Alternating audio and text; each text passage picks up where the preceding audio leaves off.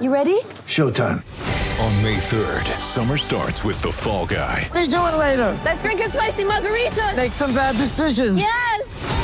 Audiences are falling in love with the most entertaining film of the year. Fall Guy. Fall Guy? Fall Guy. That's what the poster said. See Ryan Gosling and Emily Blunt in the movie critics say exists to make you happy. Trying to make it out? Nope. Because I don't either. It's not what I'm into right now. What are you into? Talking. Yeah. The Fall Guy. Only in theaters May 3rd. Rated PG-13.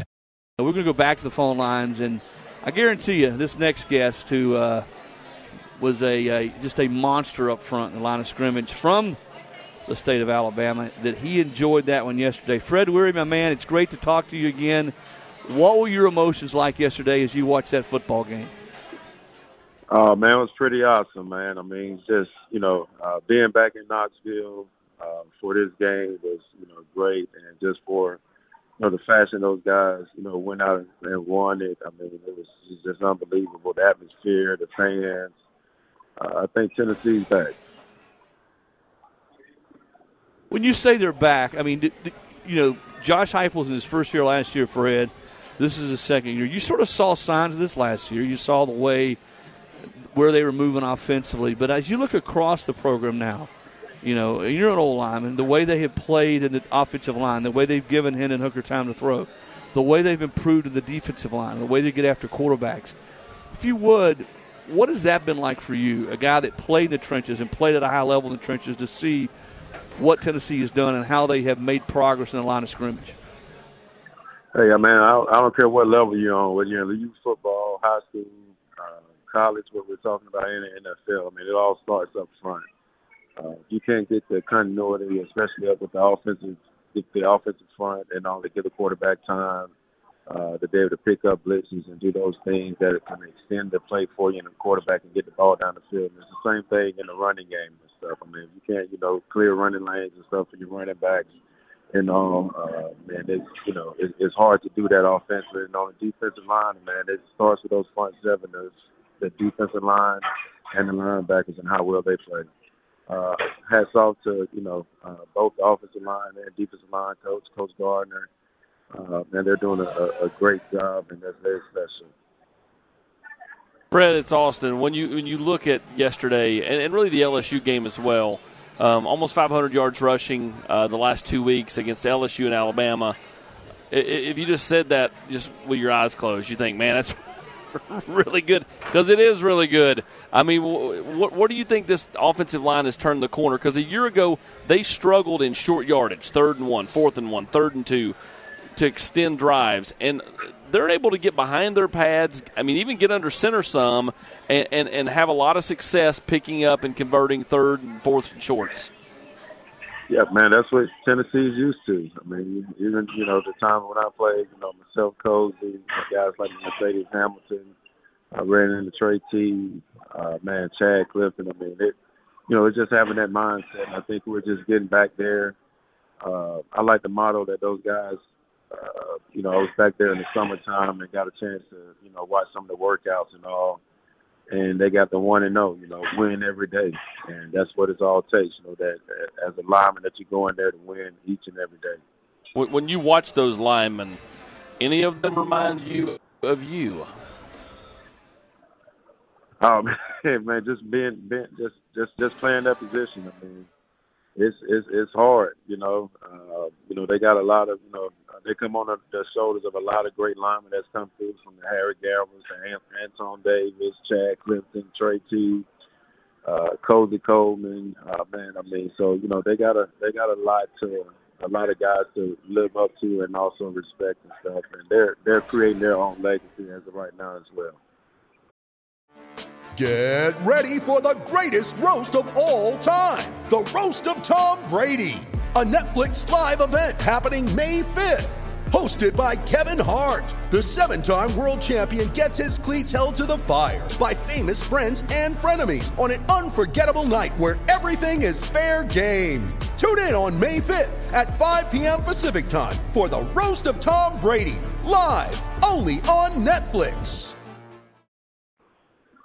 We're talking with Fred Weary, former All-SEC offensive lineman for Tennessee, also a longtime NFL player. Fred, I know you're not the kind of guy that likes to get out there and brag, but you were unbeaten, am I correct, as a player against Alabama when you were in college? Is that correct? Oh, man, absolutely. Absolutely. I remember a little stint that I played with, with D'Amico Ryans and stuff. I used to have little gatherings at my home, and he would come over, and I would throw him that game ball that said, 5-0 against Alabama. We know and understand. So especially you being an Alabama guy, it's got to be nice for you to be able to stick your chest back out now after 15 years of losing those guys and say, all right, I never lost to them when I was in college. We're starting to turn this thing back. That's got to be probably about as sweet as it gets for you. Man, that was my only saving grace. Being from Alabama, my family, cousins, nephews, everybody's always on me. My barber actually that cut my hair in Tennessee, his name is Rex Howard, worked at Gams Barbershop. He's a huge Alabama fan, and I had an opportunity to call and, hey, man, you're going to have to eat some crow today because, hey, we got that W.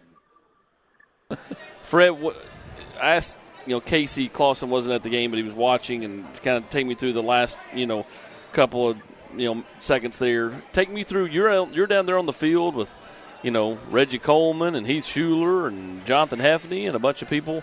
Take me through, what it was like for you those last, 15, 20 seconds, and then, for the big kick, what's going through your mind, and what did you do right after it went in? Man, it was wild. I mean, things got kind of a little sketchy on the return fumble. We sitting there right there and watched that ball fall out of the hands. We're like, oh, and all and stuff, and then return it for a touchdown and stuff. But just still had faith in those guys to go out there and still take care of business. I mean, it wasn't anything that Alabama was doing to stop us offensively. And I think that was probably kind of other than the interception, it was kind of the two plays that, we kind of really stopped ourselves and stuff, man. But, it reminded me a lot of 98. And I know a lot of people are saying that, from the missed kick by Florida that year and, the storm that field. And just to be back, I was in that position as a player.